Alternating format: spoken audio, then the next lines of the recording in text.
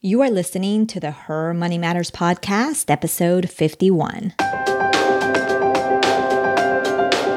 Welcome to the Her Money Matters podcast, the podcast to help you take control of your finances. Join your host, motivational money coach, Jen Hemphill, as she shares with you practical, simple money insights and real-life stories by women like you. Let's get to it. Hello there, this is Jen Hemphill. I'm excited to have you here. It is another glorious and sunny day over here at the Her Money Matters podcast headquarters. I have to tell you, there were about 3 weeks that we had pretty much consecutive rain, but definitely consecutive gloom. So when the sun is out, I am just enjoying the day, even though I think we're going to have more rain in the next day or so. But got to enjoy what we have, right? Now, today I have another fabulous guest for you that I'm excited to bring to you.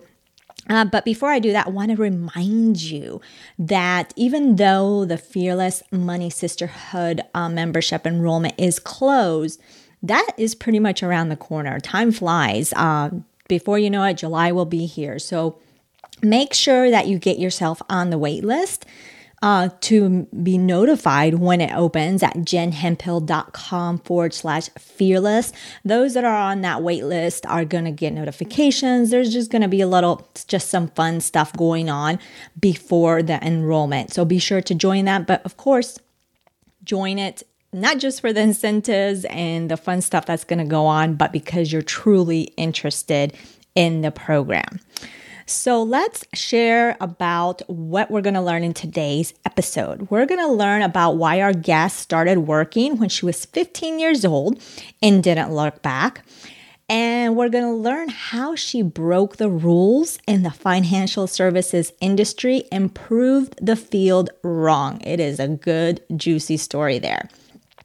Then we're also going to learn what her take is on how much of a money cushion you should have when you retire, which is such a common question, and how to choose the best financial vehicle for your long-term savings strategy. So let me tell you a little bit about Mary Beth Storjohann. Mary Beth is a CFP and is the founder of Workable Wealth and works as an author, speaker, and financial coach. With over 12 years of experience in the financial services industry, she applies a fun, nonsense approach in working with individuals and couples in their 20s to 40s across the country, helping them make smart, educated choices with their money.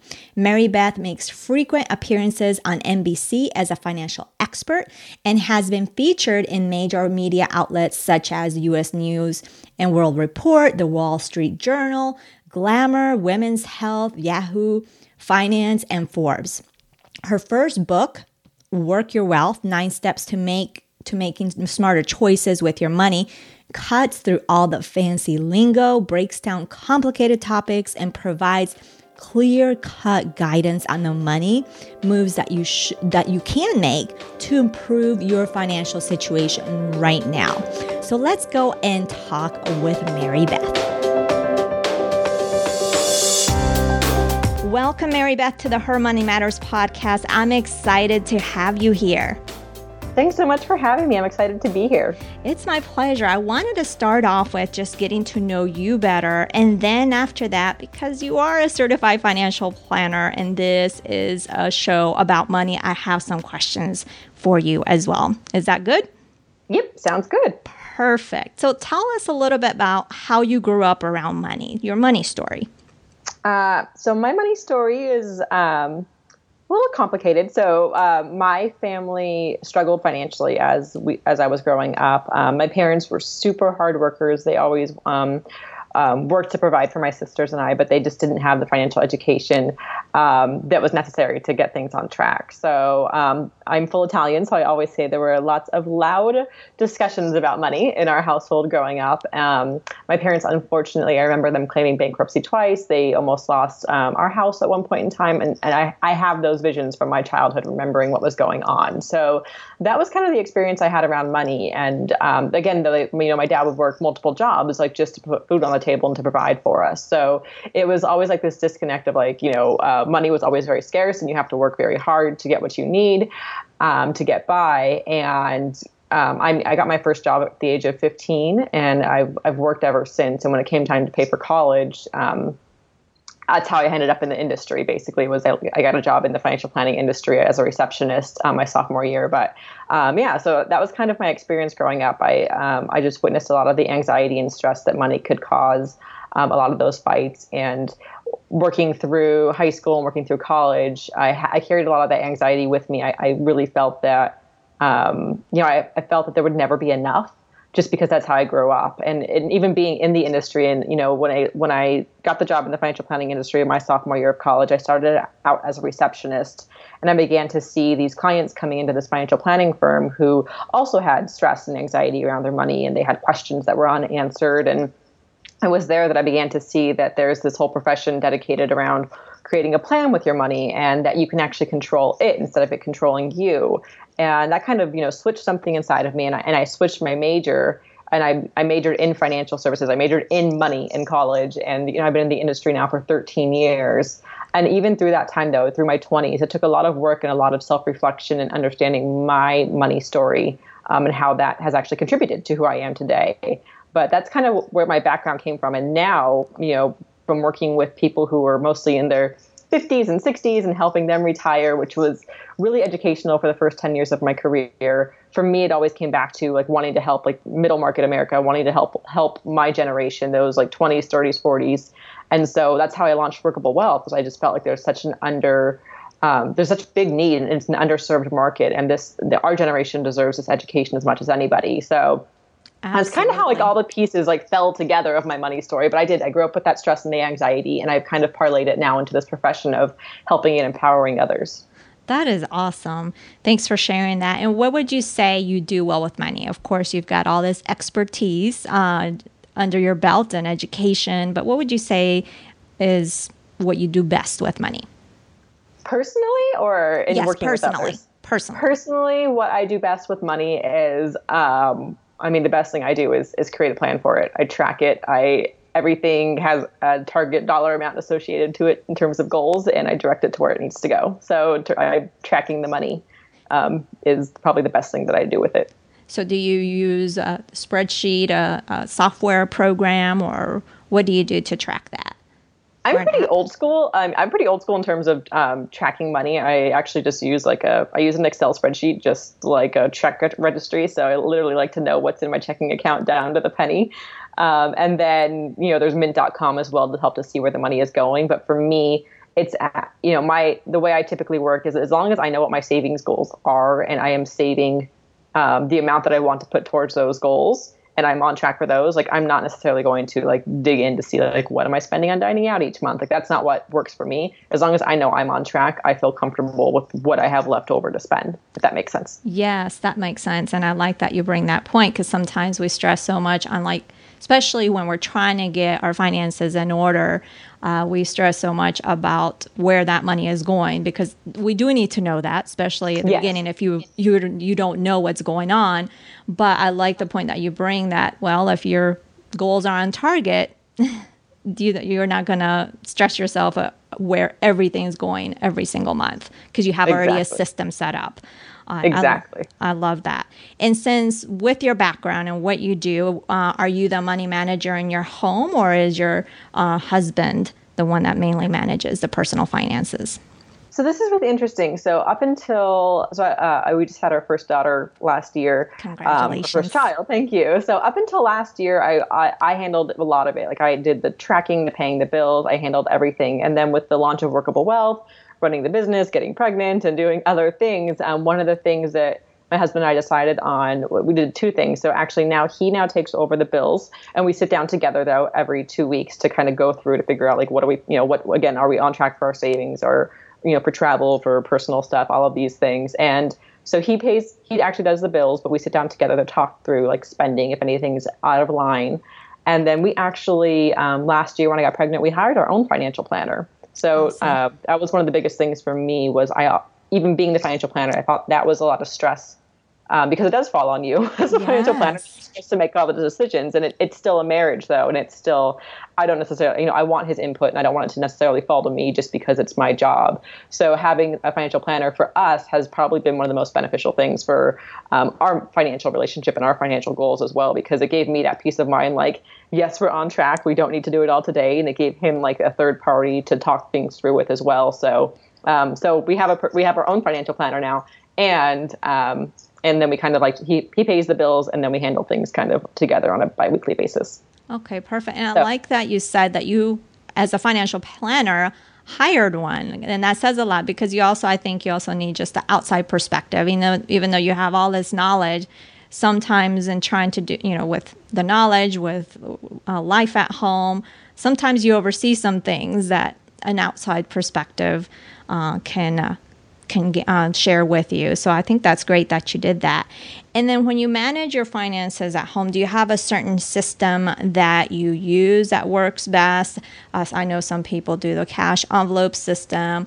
I personally have different accounts for different purposes. Is there something that you use that has worked really well with you?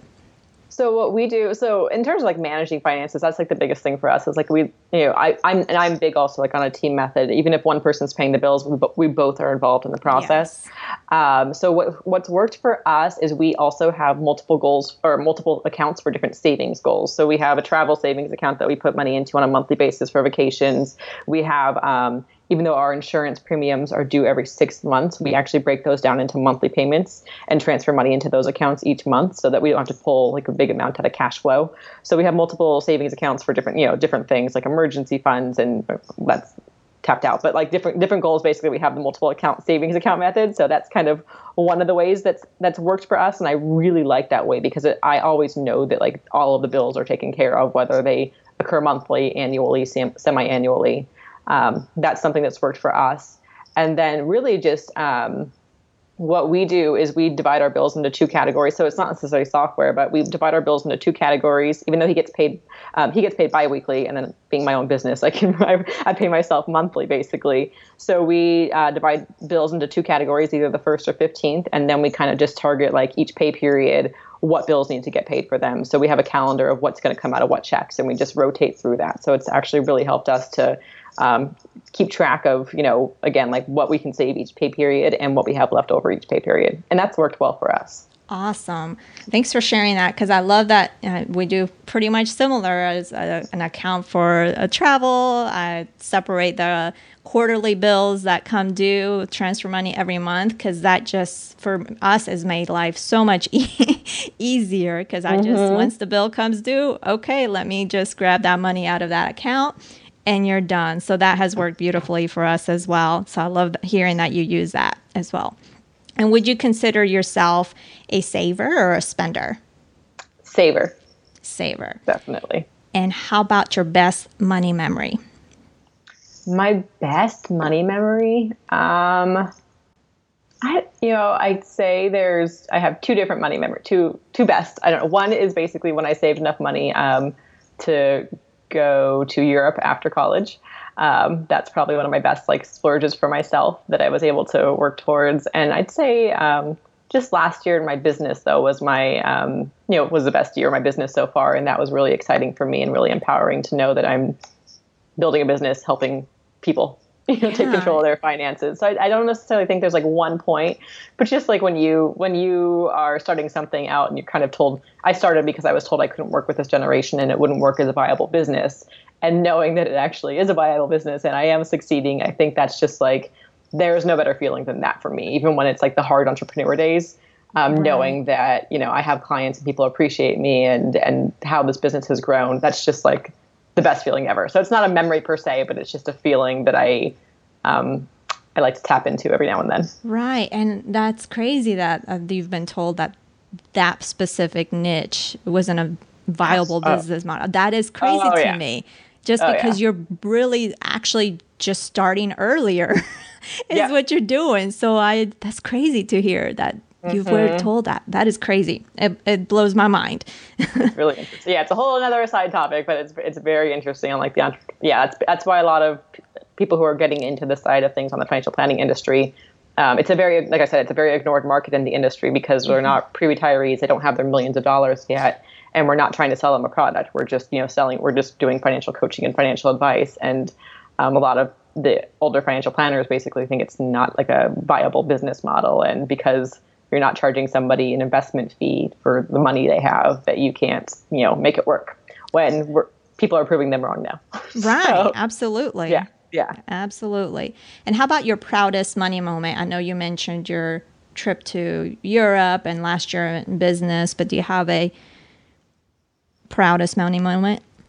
Proudest money moment, I would say, honestly, like one of the biggest things, buying our house. That was my husband owned the condo before I moved in, and then we bought our house recently, and just being able to like sign on the line, have the down payment ready, all of that. I think that's just one of the knowing like that we have our finances in order, that we can do these things, and we've saved and worked for that.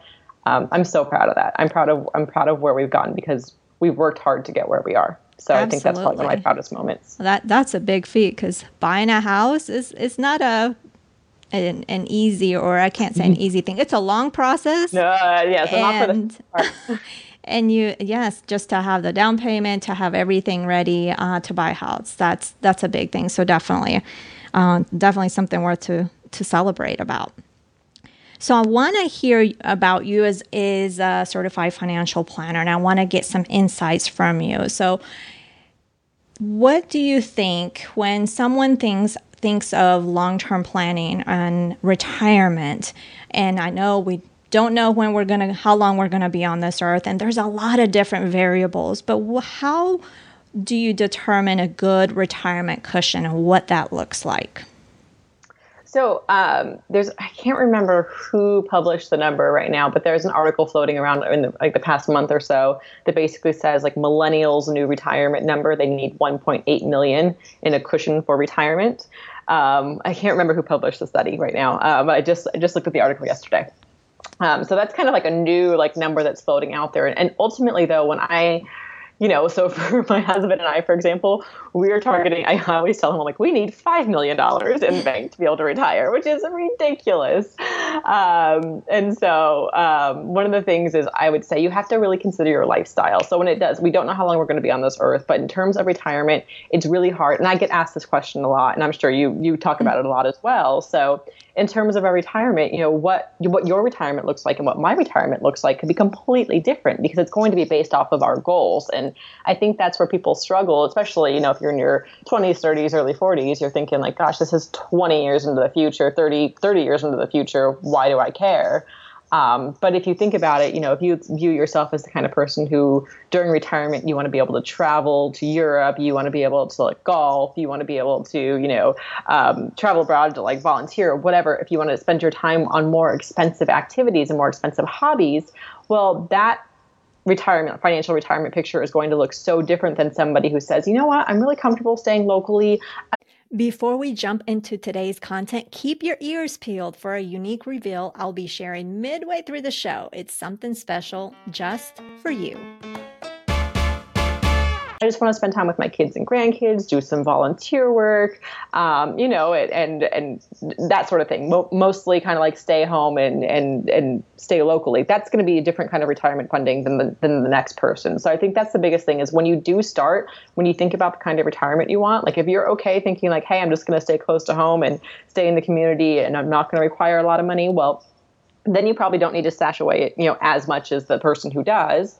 But it's also a consideration of if you're buying a house and you're, you're 35, for example, and let's say you get a 30-year fixed mortgage, if you're planning to retire before 65, that means you're going to go into your retirement years with debt, with a mortgage payment. Right. Is that something that you want to pay off ahead of time? So there's so many questions around it that it's hard to say like what to do. But what some of the things that I recommend in my book as like an example would be, start with the 4% rule. The 4% rule in the financial planning industry basically says that you can safely withdraw 4% of your savings, your investments each year to live off of. So if you had $1 million, for example, that you saved up $1 million, you can safely withdraw 4% a year without really running out of money. So that would be $40,000 a year.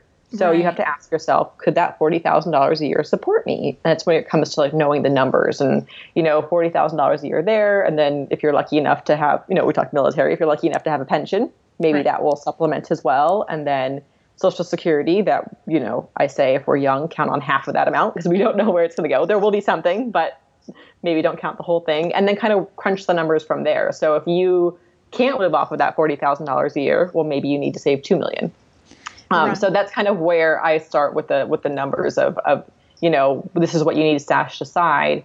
But ultimately, if we're talking like younger generation, I try not to start with like, you need to have $2 million saved. I try to start with like, what can you do? I aim for 10% if you're in your 20s of your income and aim for 15% if you're in your 30s, more so if you're in your 40s, like just keep bumping up the amount you're stashing away. And that's a place to start because if you focus on that number, like I can't even get people to like save, $20,000 into an emergency fund, let alone telling them they need $2 million. That's just crazy. Right. No, I hear you. And I'm glad, those are some great tips. And I am glad that you brought that up because recently I did an episode on, because one thing that people just stress, oh my gosh, I'm never going to have enough for retirement. But I mentioned that you got to look and think about what that retirement is going to look like for you. And you mentioned that as well. So the lifestyle. So before getting overwhelmed and stressed, get clear as to what you want and how you want to live. So I love that you mentioned that and some great tips with the 4% rule and how much you should save, what percentage you should save and what age bracket. So that was good stuff.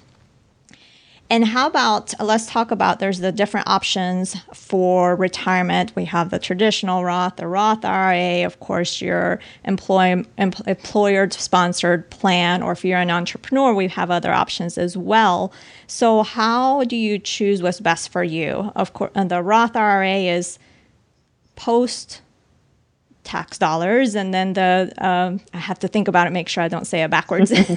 And then the employer-sponsored plans are pre-tax dollars. So thinking in terms of repercussions down the line tax-wise, how do you determine what's best for you? Do you pick a combination of the both between Roth and 401k? Tell us a little bit about that and your thoughts.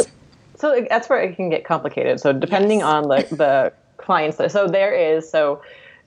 think you said Roth. So there's a traditional IRA and there's a Roth IRA. So a traditional IRA is basically pre-tax money. So you don't pay taxes today, but you do pay taxes later on when you take the money out. A Roth IRA is post-tax. So you pay taxes today, but that allows the money to grow over that time period. And then all of the money comes to you tax-free later on. So, and that's what you do on your own. If you don't have so you have those options. Again, if you have no sponsored plan through your employer, the IRA and the Roth IRA are always options. The Roth IRA, though, if you're doing that, like you actually, in the IRA, in certain circumstances, you can actually phase out of those based off of the income that you make. So something to keep in mind is if you earn too much money, you might not qualify to contribute to a Roth IRA. So those are things to keep in mind with your planning. I've come across quite a few clients who have been contributing and they're not supposed to be. So that can affect you. But then the employer-sponsored plans, your 401k. So a lot of employers now actually offer a traditional 401k, and they also offer, again, the Roth version, which again, so it's you either don't pay taxes today and you do pay them later, or you pay them today and you don't pay them later. So a lot of employers now offer that traditional 401k or the Roth 401k option, or if you're a teacher, you have a 403b, or the military, you have a TSP, government stuff. So the thing to keep in mind with those is first, if your employer offers any kind of match, if you get like 50% up to like, 6% or whatever it is, always contribute enough to your employer sponsored plan to take advantage of the match. That is free money. So if I can say anything, like take advantage of any free money anybody wants to give you all of the time. So before you even worry about tax benefits, like do that, because that's extra money coming to you. From there, really one of the things is when we're younger, the Roth makes the most sense because our income is, we're assuming our income is going to go up over time and tax rates are going to go up over time. And this is where there's certain like break even amounts, depending if you're earning huge amounts of income right now, it might make sense to actually do the traditional IRA or the traditional 401k, because if your tax rates are so high right now, you want to reduce those, and your income will likely be lower during retirement because you're sustaining a different kind of lifestyle. So those are different things to consider. But if your income is kind of like middle of the road right now, you expect it to go up over time, and we do expect tax rates to increase over time, then a Roth makes the most option right now, either a Roth 401k or a Roth IRA. But however, if you are in a high income bracket right now, then an IRA or traditional 401k, taking advantage of the tax deduction immediately could be a better option as well. And there's lots of calculators online that can allow you to do like a break-even analysis on that. Oh, if you want to get really detailed in the numbers and the listeners. I was just curious because I hadn't asked that before. I'm like, that might be something good to ask. It is interesting. Right, and you gave some really good info as well. And last week's episode, we had Melissa Coity from the U.S. Treasury on. She shared about the MyRA program. So I'm wondering what your thoughts are on that program in terms of adding it to the mix of what you're already doing. If you already have, let's say, a Roth IRA or are contributing to your employer-sponsored 401k, tell us your thoughts on that. Honestly, I think it's an amazing program for those who don't have access to do anything else. But I do think that the best thing you can do is take the reins on your own and open your own IRA or Roth IRA, and you would probably be able to do like the same 5,500. So you ultimately, because you don't have to worry about investments, you just get a guaranteed interest rate. That the interest rate is not going to necessarily be sustainable over the long run. Right. So while it's good, it's something to fit in as part of a plan. I would say ultimately, like max out your Roth or traditional IRA. Take advantage of your full 401k if you have that, which is like $18,000 for the year. 18,500. I always forget. Either way, like put the max in there. And if you have above and beyond, then you want to go to like an after-tax savings account. But chances are the MyRA, I would rather, if you had a MyRA or doing it on your own, I would rather you do it on your own, open your own account and like start to learn. Because by doing the MyRA, I think it's a great idea, but ultimately you're kicking the can down the road on taking the reins of like your own financial future, because you're choosing not to do the research of where to open your accounts, choosing not to understand where your investment should be and what it should be earning. So for me, I don't necessarily think I feel like that's a Band-Aid, but it's not necessarily a solution to a problem for the financial education piece.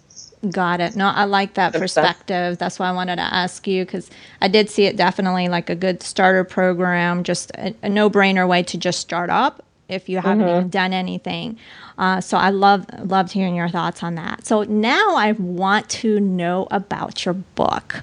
Tell us a little about your book. I'm definitely going to include a link in the show notes for this, but how it all started, why you wanted to write the book, and what the book is about. Sure. So the book is called Work Your Wealth, 9 Steps to Making Smarter Choices with Your Money. And the book kind of came about I launched Workable Wealth in 2013. And so I work with clients all over the country and specifically targeted like millennials initially. And now my clients are like late 20s to early 40s. So there's like if we talk generations, it's Gen Y and Gen X. But people like my industry talks about it, but people they're like, I'm just 30 something. What does that mean?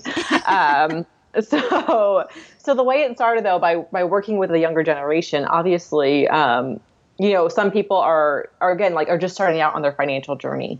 And so basically by working with clients all across the country, my calendar is open to have consultations with clients all across the country.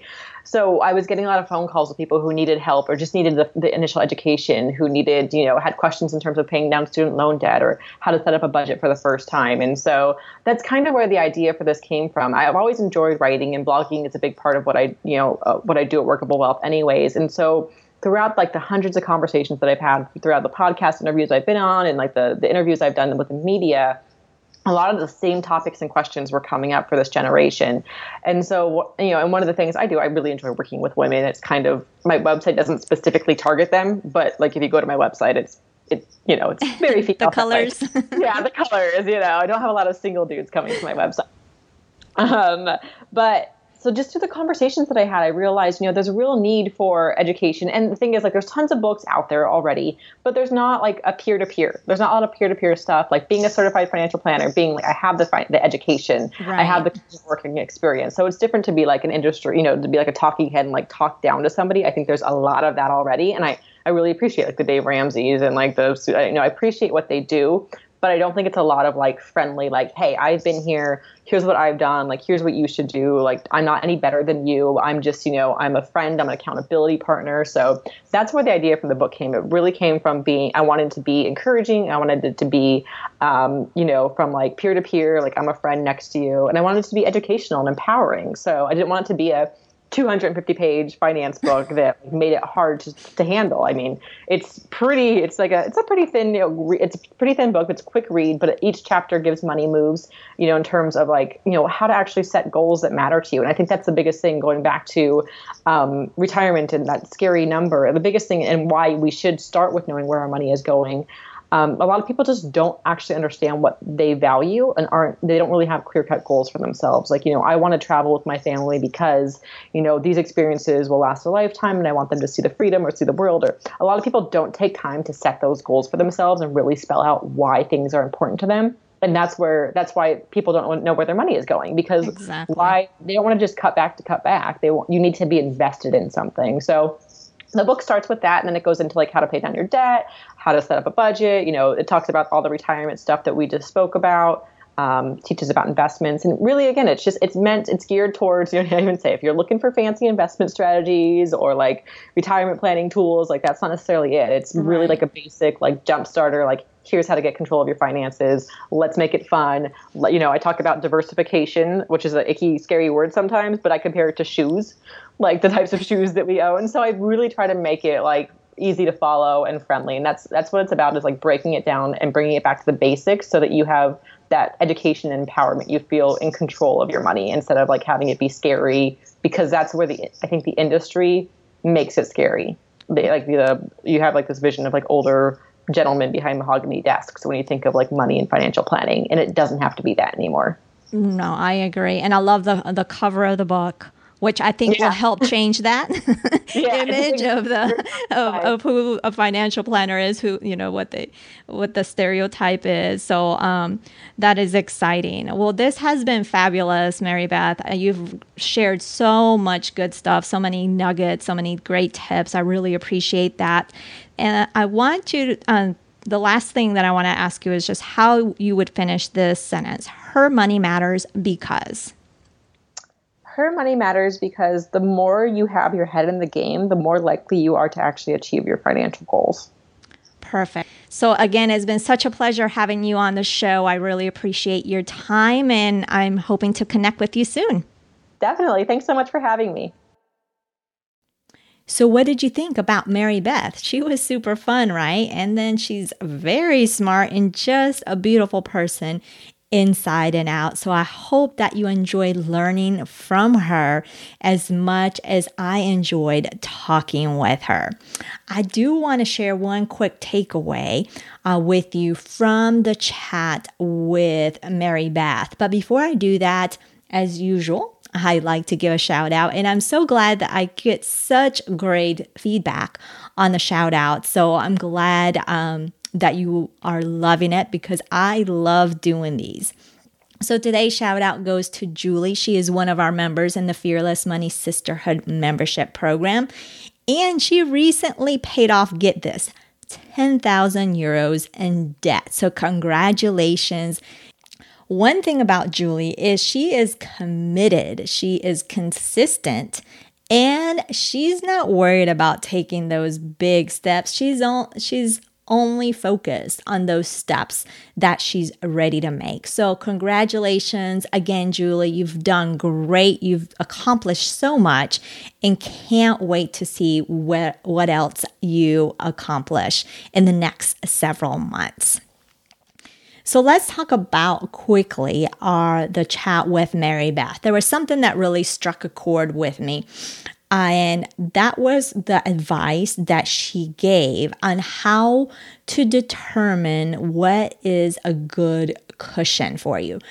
And she mentioned to really how you determine that is to look at your goals and your lifestyle. And I love that she said that. It definitely aligns to what I talked to in episode 48. So if you haven't checked out episode 48, definitely do that. And I think it's important to consider this just because we get so bogged down with the actual numbers, trying to figure out the numbers, that we overcomplicate it and we get ourselves overwhelmed just in trying to determine that number by all these different factors, where really all you need to consider and think about is, like she mentioned, your goals, your lifestyle. So I really, really love that. So that is it for today. I want to remind you about the waitlist for the Fearless Money Sisterhood. So get on that if you haven't done so already. And you can do that at jenhemphill.com/fearless. The other thing I want to share with you is that next week is June. And in June, we are going to be diving into relationships and money. So we're going to talk all about that. I've got some great guests lined up for June, and I've got a very, very special guest that I'm excited to introduce you to. He will be our very first male on the podcast. So I'm excited about that. So thank you so much for joining me today. I want to thank Mary Beth for joining us, for sharing so much value. It was just a lot of fun, a lot of great nuggets in there. So be sure to check out the show notes on where to find Mary Beth and all the different links that we discussed in the episode at jenhemphill.com/51. So thanks again for joining me, and I will talk to you again next Thursday.